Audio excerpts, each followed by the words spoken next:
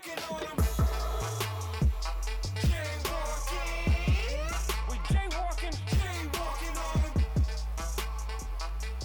What's going on, everybody? This is Jonathan Evans. I'm excited to be with you again, having these devotions and starting my podcast and just having an opportunity to look into God's Word and just use His Word as a catalyst for defining life, defining my life, defining your life, and growing together. And that's what I want to do. Again, we talked about starting my podcast with my family, and you learned a little bit about them, and you learned a lot about my career and athletics and all of those different things. But I wanted to move towards the book of Joshua because it just means a lot to me and where I'm going and where I am right now. So if you look at it with me, Joshua chapter 1, verses 1, 2, and 3, I just want to read 3 verses. And it says, "Now it came about after the death of Moses, the servant of the Lord, that the Lord spoke to Joshua the son of Nun, Moses' servant, saying, Moses, my servant, is dead. Now, therefore, arise, cross the Jordan, you and all this people, to the land which I am giving them to the sons of Israel. And every place on which the sole of your foot treads, I have given it to you, just as I have spoken to Moses." This month, I just want to talk about now's the time. I want to talk to you about these 3 verses and how they've impacted my life as I've just kind of studied them and read this first chapter of the book of Joshua. And I know you've read it before, but I just want to look at it this month as we discover our time and how you experience God at a whole new level and how I've experienced God at a whole new level in my life. The first verse just simply says, "Now it came about after the death of Moses, the servant of the Lord." And the first word is now. Now Joshua is experiencing his call. Now Joshua is experiencing his time. He's experiencing the word of the Lord coming to him directly. Now Joshua is experiencing his purposes, his destiny, the reason why he was created and brought to bear. And so I wanted to experience my now. I wanted to experience my purpose, my destiny, the reason why I'm here. One of the things that I don't want to do, and I hope you guys out there don't want to do, is never experience your reason for being. Every manufacturer creates a product for a reason. And if God is ultimately more intelligent than any manufacturer on earth, certainly He created us for a purpose, for a destiny, for a divine design. And I want to find that out, and I want to find it out now. I don't want to wait till later. Joshua's story opens up with that very word, now. Now is the time for him to experience these things, to experience God's voice, to experience His purpose, His destiny. And I wonder if some of you out there want to experience it for yourself, your destiny, your purpose, why God has you here, your passion. And I wonder if you want to experience that now. And that's why opening in the book of Joshua was so important. And I just looked at that first word as I turned the page from Deuteronomy chapter 34 to Joshua 1 and seeing that now it was his time. I've spent my life simply riding the coattail of my father's relationship with God. As a pastor's son, it was easy for me to look at all that he had accomplished, all that he had done. For those of you who don't know, my dad being Tony Evans, he's done a lot. He started a church with 10 people in a house that now has 12,000 members. He has a radio broadcast on over 1,000 stations, over 130 countries. He was the chaplain for the Dallas Mavericks since their conception as an organization, still helps out with that. The chaplain for the Dallas Cowboys and the Tom Landry days, which was a great era. He just has done a lot. And I was satisfied as a kid watching his relationship with God. I was riding his coattail. I was satisfied with looking at all of the things and admiring all that God was doing in his life. He was doing such great things. And so I just jumped on that coattail and rode it. I would tell people, hey, my dad's Tony Evans. And that made me feel good about myself. But as I got older, as I matured, I wanted to have my own relationship with God. I realized in college that riding the coattail of his relationship with God was not going to be good for me. It was not going to help me. It was not going to sustain me. It was not going to keep me from the wrong crowds and the wrong people and the wrong places. That what he did was great for him and would be a credit to him, but it is of no credit to me. Sure, it had its benefits. I was a good moral kid. I did good things. I knew how to treat people well. We were raised around the table with my dad sharing God's word. And we'll talk about that in the future. But I knew the Bible. I knew the stories. I was able to quote scriptures. But I never chased after God for myself. I never experienced my now moment because I was so satisfied with riding my father and mother's coattail with the now moment that they had previous to me even being born.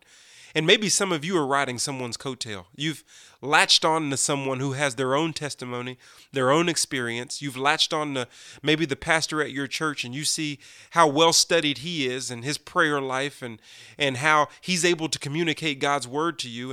And we leave church on Sunday feeling totally satisfied with what we've received from everyone who's on the stage. But at some point, we have to live our life understanding that our life has purpose and significance in the kingdom of God. That we have to decide that now is the time for me to experience God all for myself. I mean, how does God want to use me? Why am I here? Why was I created? What is my divine design?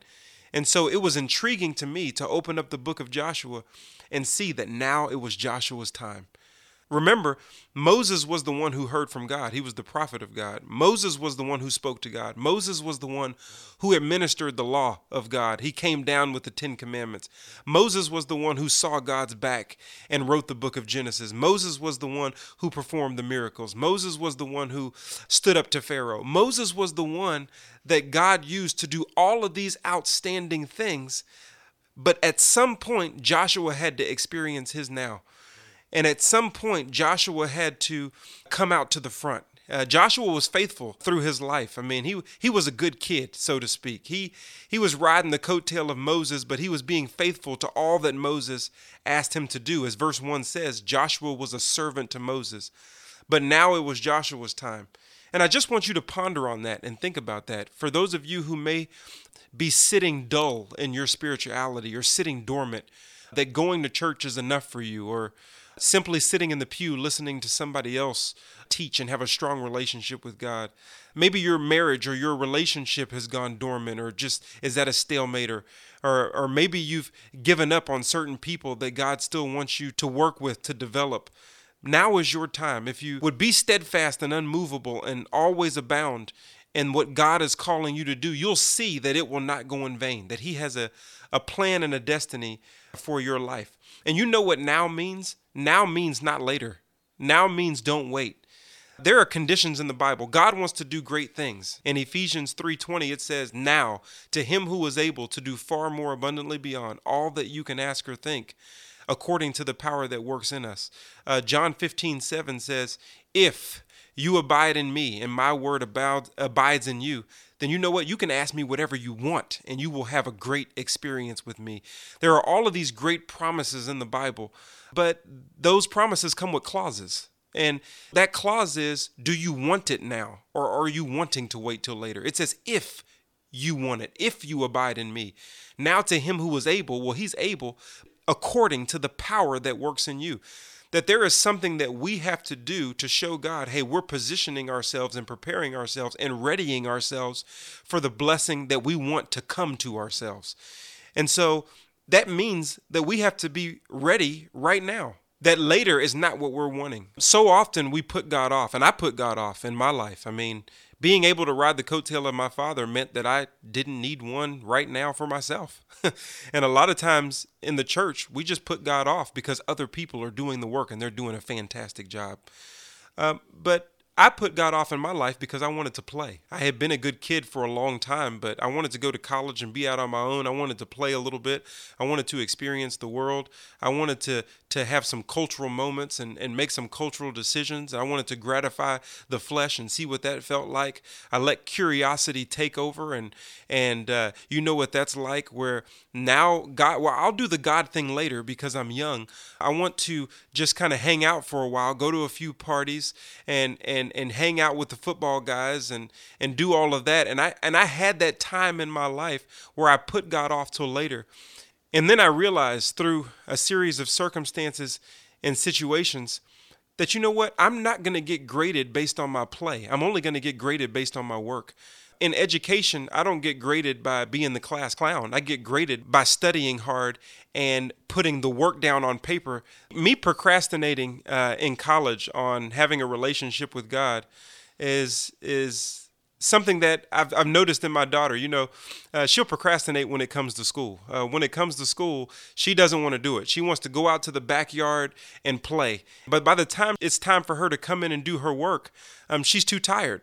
She's already run herself ragged in the backyard, and she put her work off until later, much like I was doing in my college experience. I'd rather play than work for the Lord. And I noticed that in my daughter, and I'm teaching her that you're not going to get graded based on your play, Kelsey. You're only going to get graded based on your work. So it's important for you to do your work first while you have the energy, instead of going out and playing and running your energy all out of you and then not having energy for the thing that you're going to be graded for. And that reminds me of Ecclesiastes chapter 12, verse 1, where it says, "Remember your Creator in the days of your youth, before the evil day comes and the years draw near, which you will say, I have no delight in them." Where you have literally, and I have in my life, run myself ragged, where I come back and realize, oh, you know what? I'm going to be graded on the work that I do for the Lord, but then I don't have any energy for it. And many of us put God off because of money, put God off because of career, put God off because we're chasing our dreams. And we go after the world and so many things that we want to accomplish, only to get to the end of our days standing before the judgment seat of Christ and realize that all that we've done is stuff we're not even going to be graded for. I want to encourage you, as I've learned in my life, to make now your time. To decide, you know what, now it's time to get to work. Now it's time to experience my purposes. Now it's time to realize and recognize why the manufacturer created me and what I'm supposed to be giving to this world on God's behalf. Because when you realize that, you'll realize that your work is your play. You'll realize that you'll be getting paid for stuff that's in your passion that you would do even if you weren't getting paid for.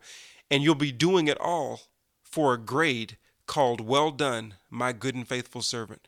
So be steadfast, unmovable, always abound in the work of the Lord, and make this time, like Joshua, your now moment. I'm Jonathan Evans. Thank you for joining me for this devotional. Until next time, we'll see you. Take the loss on the cross for you to stand still as if he didn't win, but he did win. Born again, free from sin, live again, fear no man, salvation. But it's time for you to start crossing, call it jaywalking.